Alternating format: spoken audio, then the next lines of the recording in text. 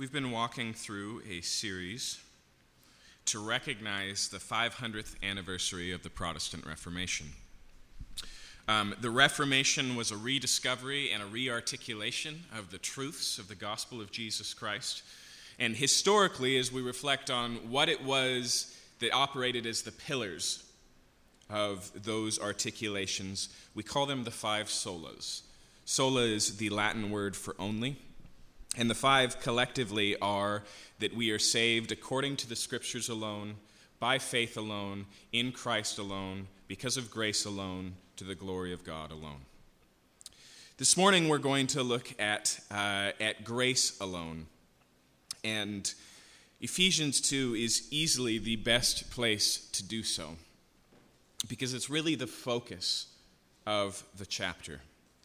If you're trying to understand what God has done for us in Jesus Christ, there's many places in the Bible you could look to. It would be totally appropriate to recognize that not only is all of the New Testament devoted to explaining that, but the entire Old Testament is devoted to preparing for that.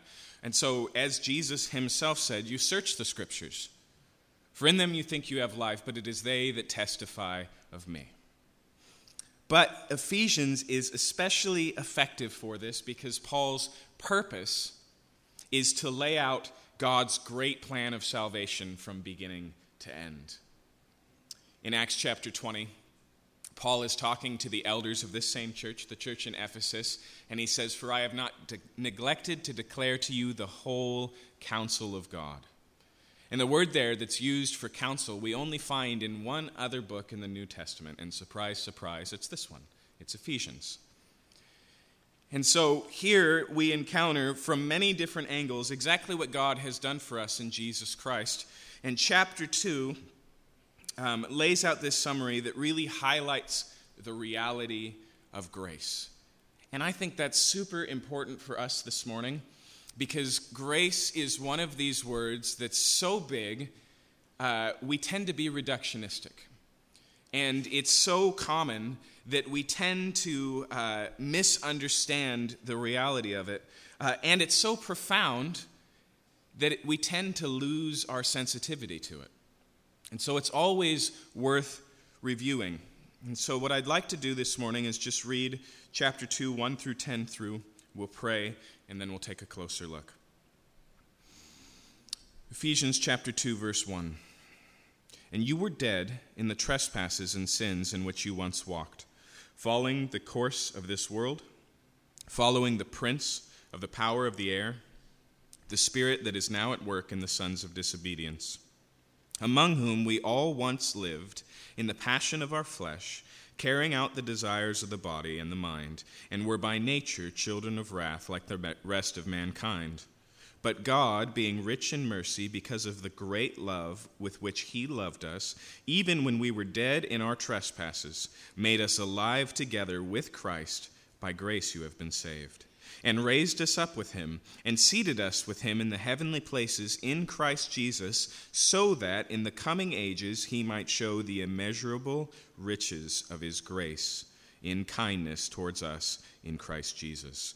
For by grace you have been saved through faith, and this is not your own doing, it is the gift of God, not a result of works, so that no one may boast. For we are his workmanship, created in Christ Jesus for good works, which God prepared beforehand that we should walk in them." Let's pray.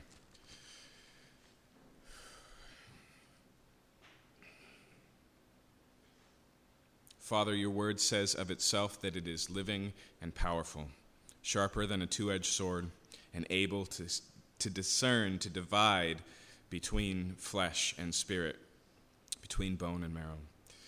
I pray, Lord, that your word would do its work this morning, that it would penetrate our hearts. I pray that we would be overwhelmed by the reality of what you've done and freely offered us in Jesus Christ this morning. We pray this in your name. Amen. I want you to catch the flow of the passage this morning. It really falls very succinctly into three sections, okay? Who we were, who we are, and why. So if you look, for example, at the first 3 verses, that describes who we were, and that's why it says, and you were, and it describes that. Then you'll notice the transition statement in verse 4, but God, and so who we were, what God has done, and then we get the explanation in verse 8, for by grace you have been saved through faith, and it walks through there. The structure is incredibly simple, but it's also really important. You see, the first thing we need to understand about this word grace is although it is part of God's character, it is only part of God's character because of the reality of sin. If sin wasn't an issue, if humankind was not fallen, if it weren't for Genesis chapter 3, God would not be gracious because there'd be no need for grace. Okay? Grace, by definition, is a response to something that's wrong with us, or more importantly, something that's wrong with our relationship with God. And so when we read the first 3 verses, this helps us to understand the problem that God seeks to meet in Jesus Christ. And let me just say plainly that the problem is deeper than we usually understand. You see, when you diagnose an illness or assess a wound, knowing the depth of the illness, knowing the difficulty of the wound determines the solution. Probably all of you have had that experience where you've got a cut and you're going, is this stitch worthy? Or can I just stay home, can I just risk throwing a Band-Aid on this? And a lot of our approaches to dealing with the problems of our life, particularly as they relate to sin, this great opposition we find in ourselves against the living God and the destructive selfishness that we find that plays out in other people's lives and our relationships, we often try and solve that through Band-Aids. And so we think, well, I just need to work a little harder. I need to memorize, some sort of mantra of self-control to overcome my anger. I just need to avoid these types of people and circumstances. But as Paul labels it here, this is not just a flesh wound. This is not some mere mark on your humanity. This is something that goes to the depths and the core of who you are. This is cancer, and it calls for drastic measures. And as we plumb the depths of the reality of what's wrong with us, we also create the void that God's grace fills. Okay? And so we can directly measure the goodness and the grace of God in the distance he's gone to save us. And so these verses are helpful for that. Let's look at them again in verse 1. And you were dead in the trespasses and sins in which you once walked. The primary metaphor Paul uses here to explain our condition is death. You were dead. Now, if you go back and you read Genesis chapter 3, you'll see that that's built into the warning for Adam and Eve. For on the day that you eat of the tree, you will surely die. But if you're reading it for the first time, it's a little bit of a head-scratcher because they do eat of the tree, and that day turns into the next day. In fact, Adam lives a tremendously long time. He does eventually die. And the Bible makes clear that this reality that we experience, much like Pastor Matt talked about this morning, of death, is a demonstration that something's wrong. Okay? Death is a symptom of the problem of sin. Okay? But Paul says something more profound here. He says not, and you will die because of your trespasses and sins. He says, you were dead in them. You were dead men and women walking. Now, when we look at the solas, that word alone means that there's something that's usually added, right? And so by faith alone, as we looked at last week, it was either by faith alone or by faith and works.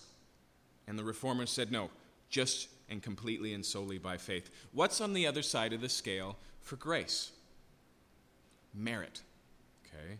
Either it's given freely and undeservedly, or there's something in us that qualifies or validates the gift. Okay? One of the aspects of merit that we often bring to the table is simply ability. A big question we have to ask ourselves is, can we fix what's wrong? And when Paul chooses the metaphor of death, he speaks profoundly and loudly and says, no. You're dead. You can no more fix this than Lazarus could walk out of that tomb without the direct command of Jesus. You were dead in your trespasses and sins. That's how deep the rabbit hole goes. Okay? That's how serious our condition is because of sin. He continues on and he explains how this played out. He says, we were dead in our trespasses and sins in which you once walked. Okay, so there's a limitation to the metaphor here. It's a walking death. It's a death that's profoundly active, but everything it does is dripping with corruption.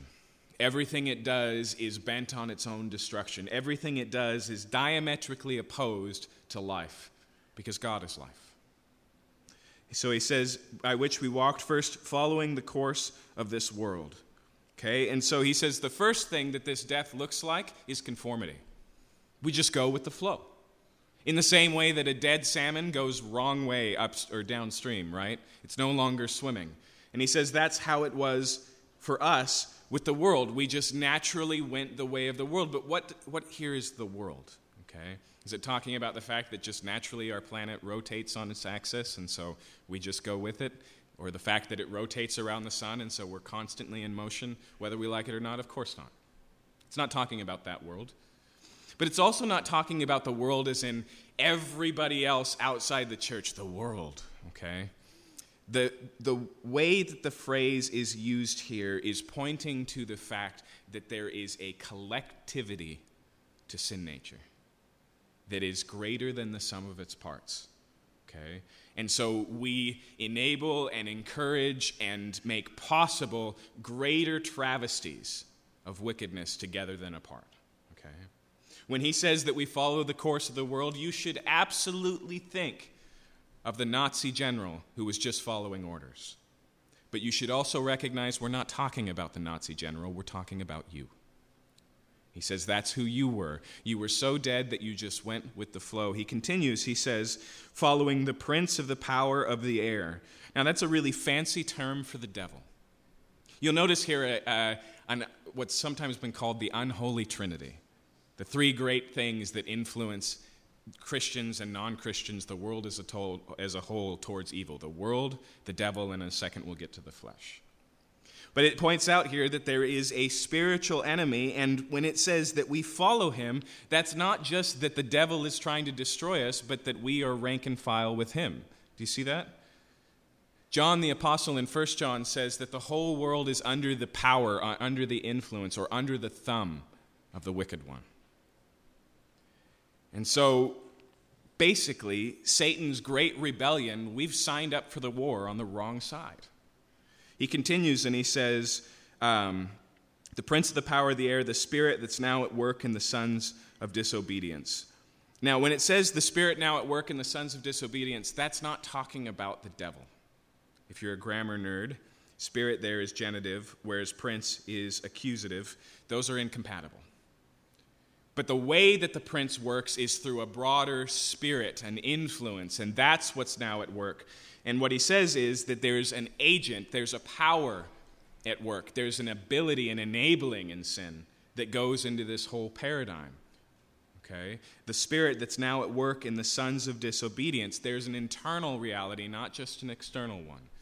By the way, that's new. Adam and Eve are tempted by a tempter out here. Because of their sin, we have an internal issue, a collusion between the spirit of the world under the prince of the power of the air and our own flesh. But he says that it's now at work in the sons of disobedience, and that phrase is helpful. Okay, this is a Hebrewism. Whenever you encounter in the New Testament the concept of sons, the sons of righteousness, the sons of Belial, the sons of wisdom, the sons of disobedience, you'll encounter them. The idea here is one of likeness, right? And so you look like your parent. And so a son of disobedience manifests the traits of disobedience itself, okay? And so they are what they appear to be, is what the emphasis is here. But it doesn't end there. He says, among whom we all once lived in the passions of our flesh, carrying out the desires of our body and the mind, and we're by nature children of wrath. And so the third thing he focuses on is our flesh, okay? Not our physical flesh and bones, but this internal, totally you opposition to God, okay? That's what the Bible calls the flesh. It's this part that is completely natural. And that doesn't make it right, okay? But it's your desires, he says, the passions, the desires of our flesh, carrying out the desires of our body, okay? And so basically what this says is that we are so screwed up as human beings, we want destructive things. We want them. And you need to recognize this. What underlies your choices? Take the ones that you label bad choices. Desires. Your will is bound to what you want. And what you want is bound to what you love. Okay? And this bondage that he's talking about here, he's saying that you just follow these passions. And you go, wait, okay, hold on. I'm not a Christian, and this description is disturbing to me because this is just not how I feel. I don't feel like any of this. And I would just say, does a dead man feel when you put a 20-pound weight on his chest? That's part of the problem. He says at the end, we were by nature children of wrath. Okay, now there, children, unlike sons of disobedience, children brings out a different parent-child relationship, one of inheritance. Okay, that's talking about what's coming to us. See, I said earlier that grace is something that's spawned by God in response to sin, but so is wrath. Okay, because God hates evil, because evil destroys and brings death. God is constantly, diametrically opposed to sin. And that's what the Bible labels wrath. And it's very important that we don't import our understanding of wrath into this idea. Because when we hear wrath, we always think of flying off the handle. We think of, you wouldn't like me when I'm angry, right? Incredible Hulk. We think of being completely out of control and overreacting. That is not part of this concept at all. Okay? Wrath is the fact that God is, like I said, diametrically opposed to evil, and that's a good thing. But the problem of the human condition is a good portion of that evil is in us, not over there, not just rolling out in some third world country. The Bible declares that there's a direct correlation between the sex trafficking of the world and the lust in our hearts. There's a direct correlation between the atrocities of war and the anger that burns within us. And Jesus spoke that way in the Sermon on the Mount, didn't he? He said they're one and the self-same. If you have lusted after a woman, you've already committed adultery. If you have anger in your heart against, you've already committed murder. You see, as a commentator I read last week puts it, the spark of the flame of hell, it's in us. That's what it means here when it says that by nature, by passions, by nature, we were children of wrath. Now, when it says by nature, I think you can read that born this way. That's the state of the human condition. By nature, this is how we begin. This isn't where you get to. It's not that we've all collectively taken the wrong turn. It's not that we all have a propensity and no one has been strong enough to resist the temptation. This goes down to the core of the problem. You were dead. Okay. And then we read verse 4 and we have a sigh of relief. But God. That's a simple explanation of grace right there. And you'll find it over and over and over in the Bible. This is where things are at, but God. Okay. When we read this little phrase, but God here, we should hear the concept of intervention. Right? That's the idea. This is how the playing board was laid. This is how things began. However, God. Okay? What does it say here? It says, but God, being rich in mercy because of the great love with which he loved us. Okay? And so what is the cause here of God's intervention? Is it our longing for a Savior? Is our love of God? Is it something in ourselves at all? No. Have you read the description that we just read? What is there that's attractive and beautiful about the nature of the world? Remembering that all of those things are directly opposed against God. that the sins we commit are first and foremost primarily an act of rebellion, a declaration of war against the living God. But because of his great love, because he is rich in mercy, that's grace. Grace means when we look for the cause of our salvation, we look in the character of God and not in ourselves. Grace means if you want to understand why God saved you, the answer will always be because God and not because you. And this is important because love is another form of merit. If we say, well, I love God, so he has done these things for me, then that's not grace. If you say, well, we have a reciprocity, and so we love one another, so that's not grace alone. Where are you in the picture of this moment in time, this but God moment? You're dead in your trespasses and sins. You're by nature a child of wrath, but God in his kindness and love. Okay, that's grace.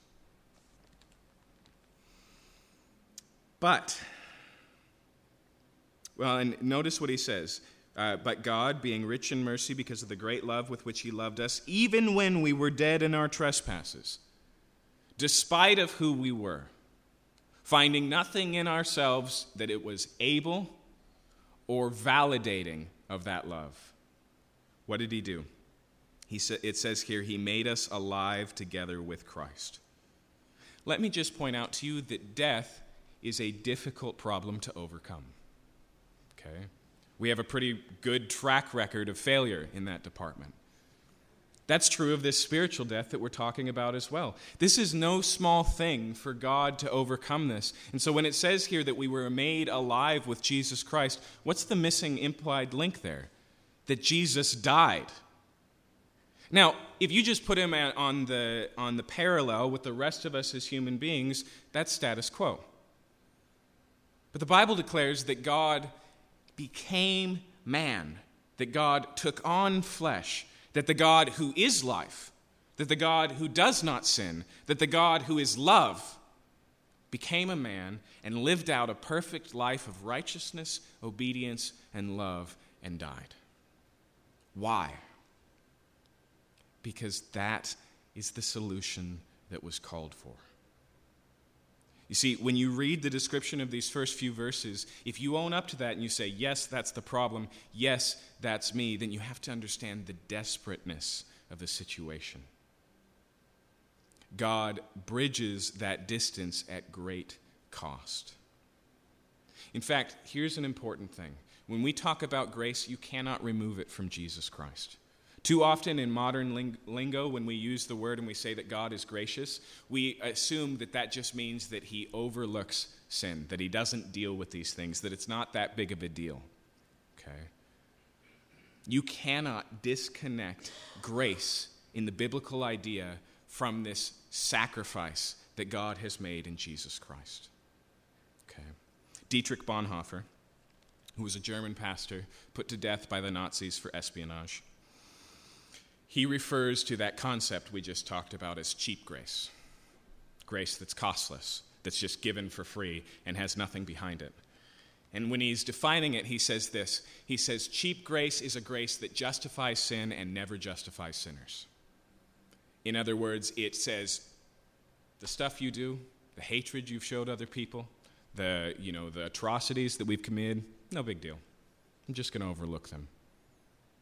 But what God has done in Jesus Christ is justified us. He's taken actual guilty war criminals, sinners, God-haters, and he's made them righteous.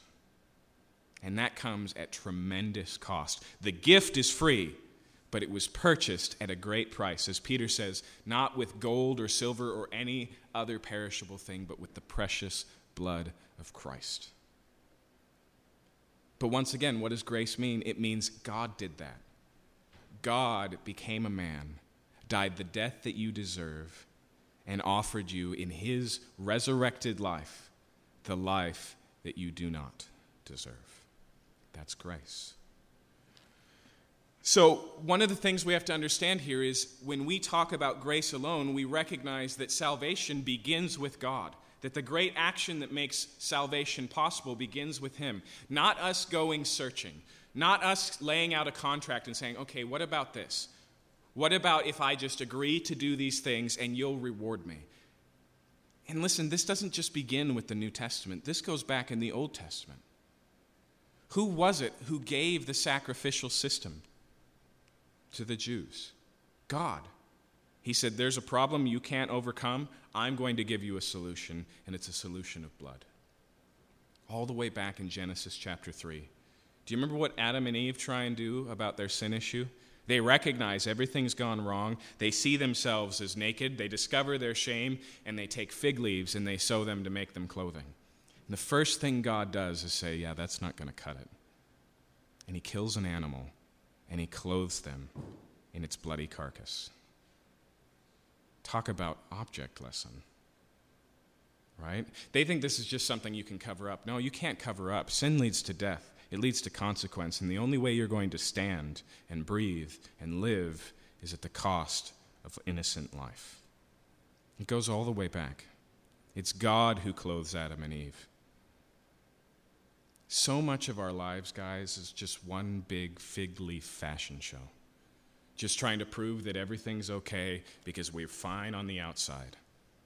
And we just feel like if we can convince them, then maybe we can convince ourselves.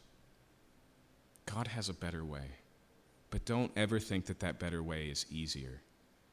It's bloody, it's vicious, it's violent, it's costly. It's the death of God's own Son. And that's grace. But that's not all grace is.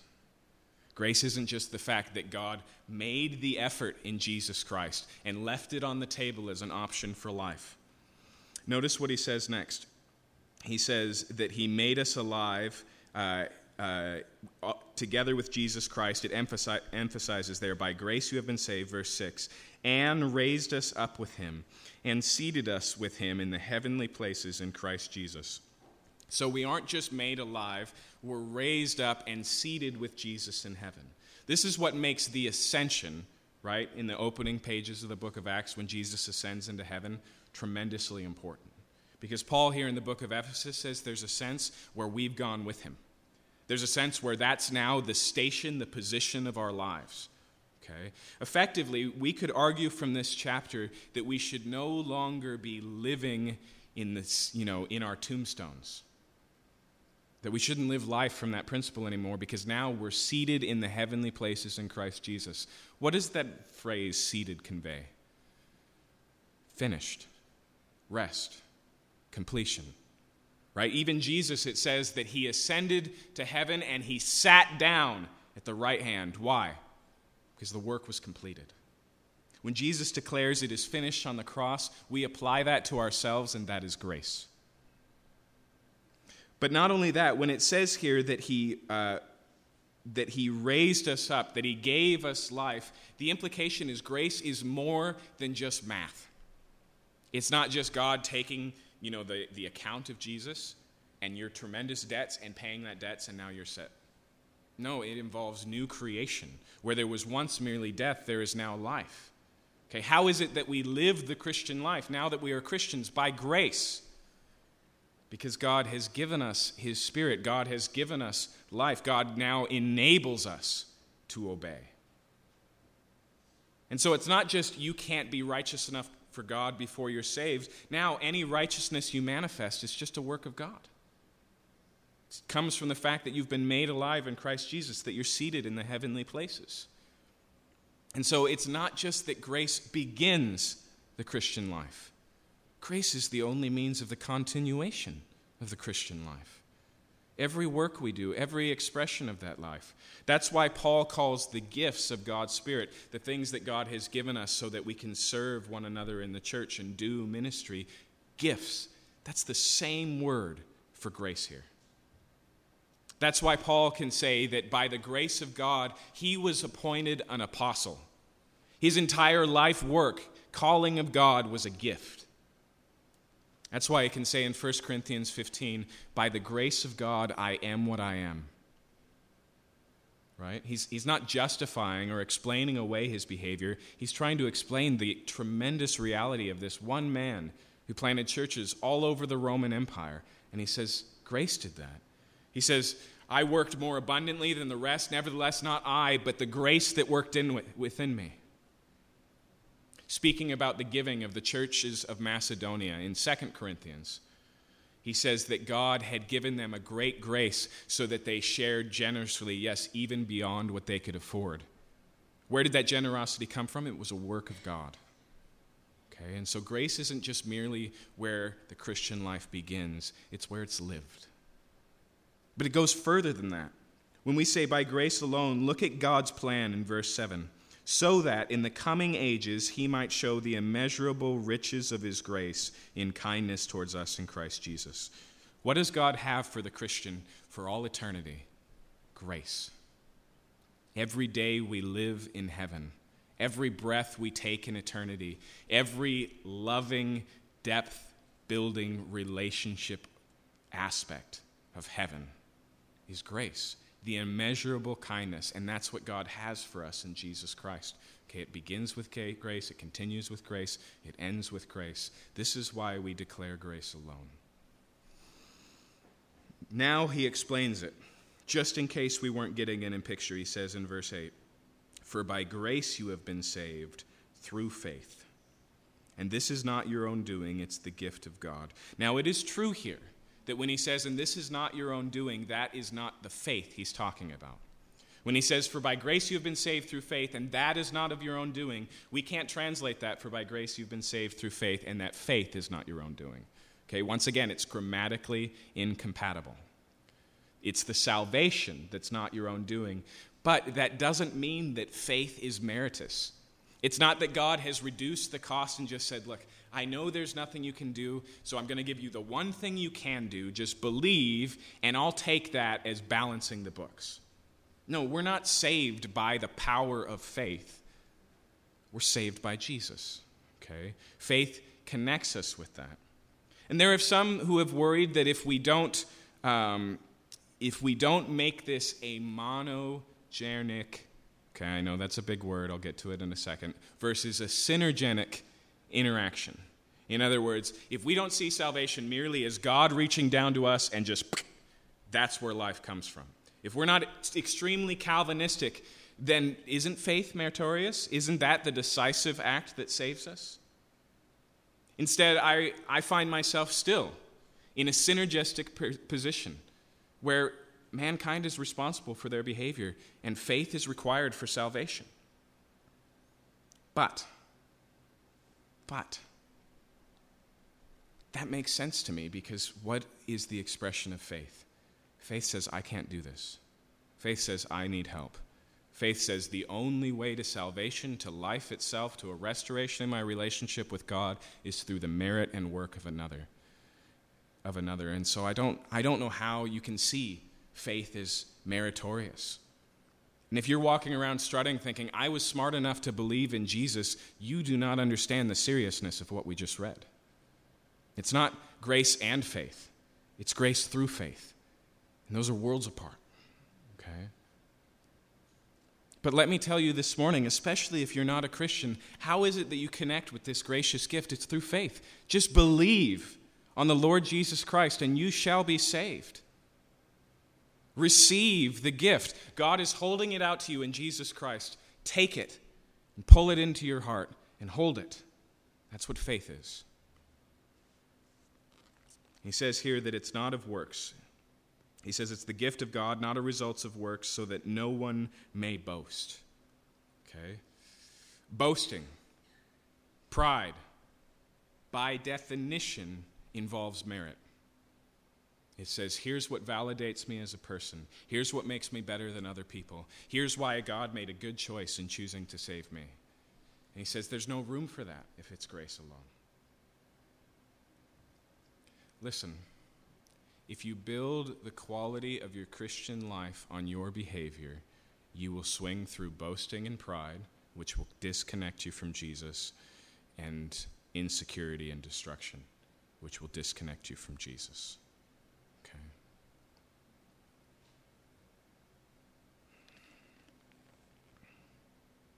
But there's more here.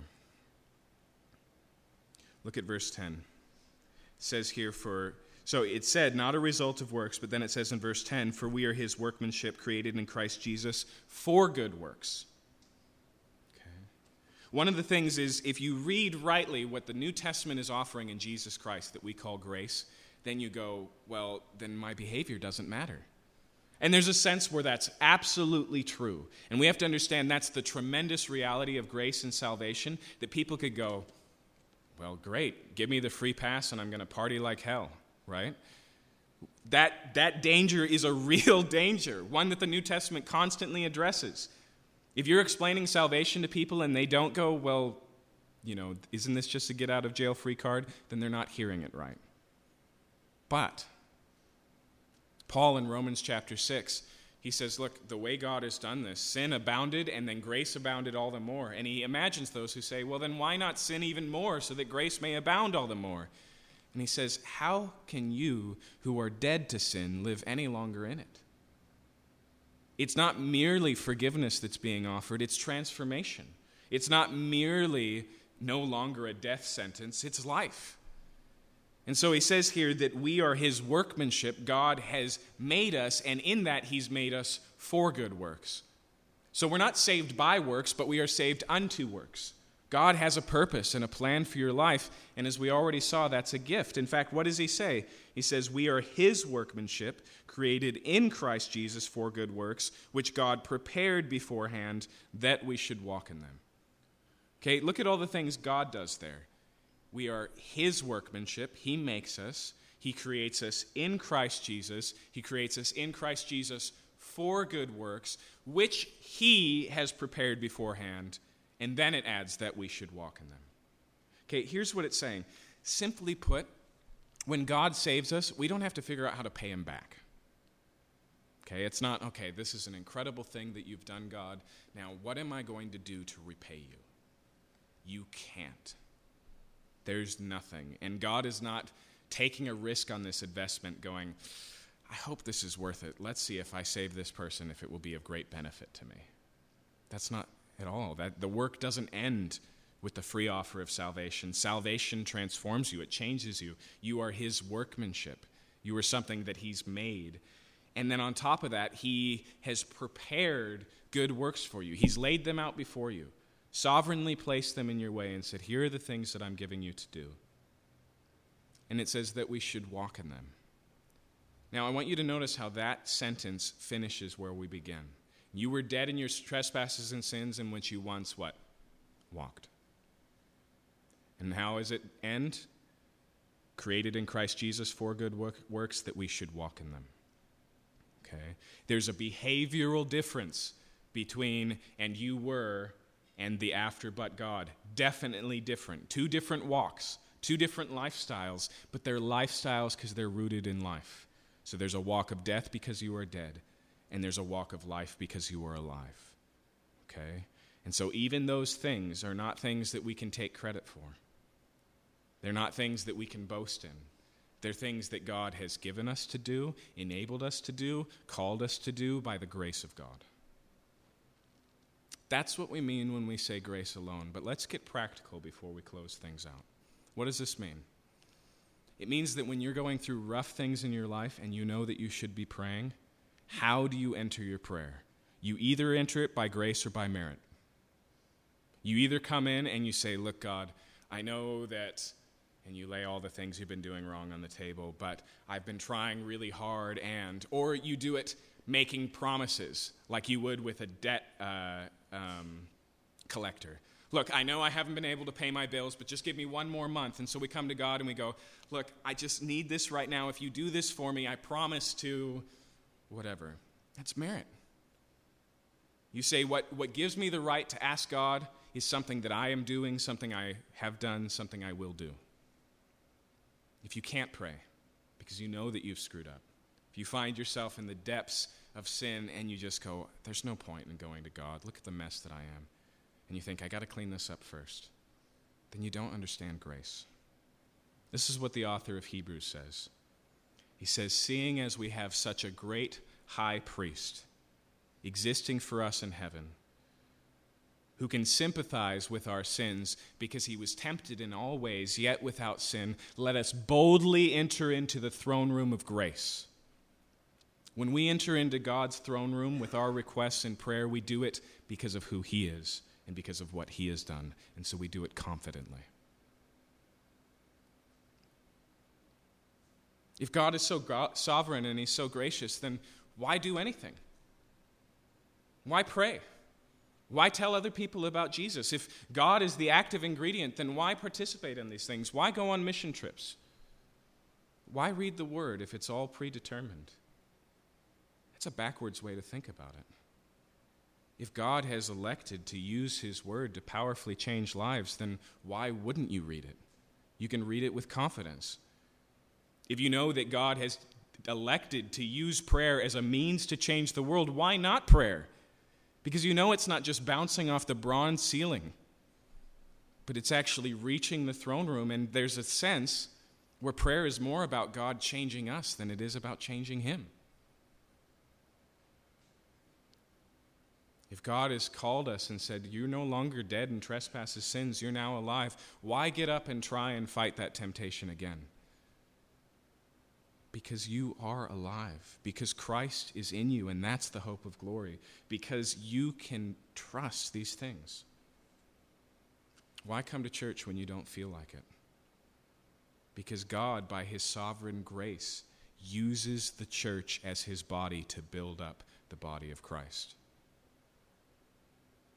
It's all of grace, and only grace. And if you're not a Christian this morning, there's nothing you need to do to pre-qualify for salvation. If you came here looking for answers on how you could set your life right, I'm sorry, I've probably made your day worse. But hopefully I've done so to make your day better and just say, freely receive what God has freely given. Believe on the Lord Jesus Christ and you shall be saved. Trust no longer in the works you haven't done as disqualifying you, in the works you have done as qualifying you, in the works that you promised to do as qualifying you, and trust in what God has done in Jesus Christ. Because there is no other name under heaven, and that includes yours, by which we could be saved. It's by grace alone, and that is the best of news. Let's pray.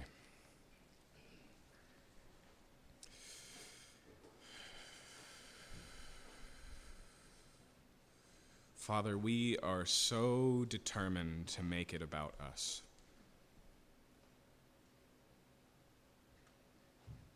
Even some of us, we think, yeah, for most people and their problems, grace is enough, but not me.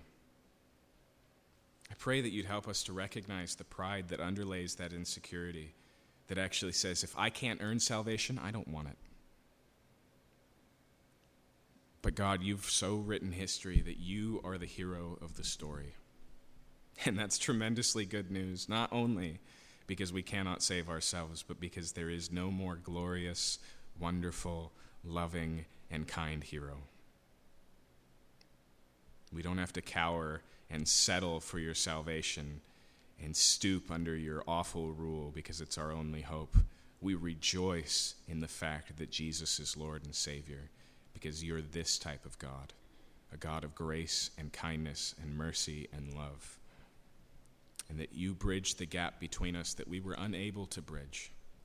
I pray, Lord, that grace would just flow through the veins of our very life, that it would change the way that we see one another as trophies of grace, evidences of God's goodness, that it changes the way we see those who are not part of the church as being eligible for what God has done in their ineligibility. I pray as well, Lord, that it would change the way that we relate to you, that it would draw us deeper into relationship with you, closer to your heart, that we would seek to avail ourselves to all of the things that you've offered in Jesus Christ. What Paul says in chapter 1 of Ephesians, every spiritual blessing in the heavenly places of Christ. What he calls in the passage we just read, the riches of his kindness. I pray, Lord, that we would dig deep into those realities, confident that your grace makes a difference in our lives. We ask this in your name.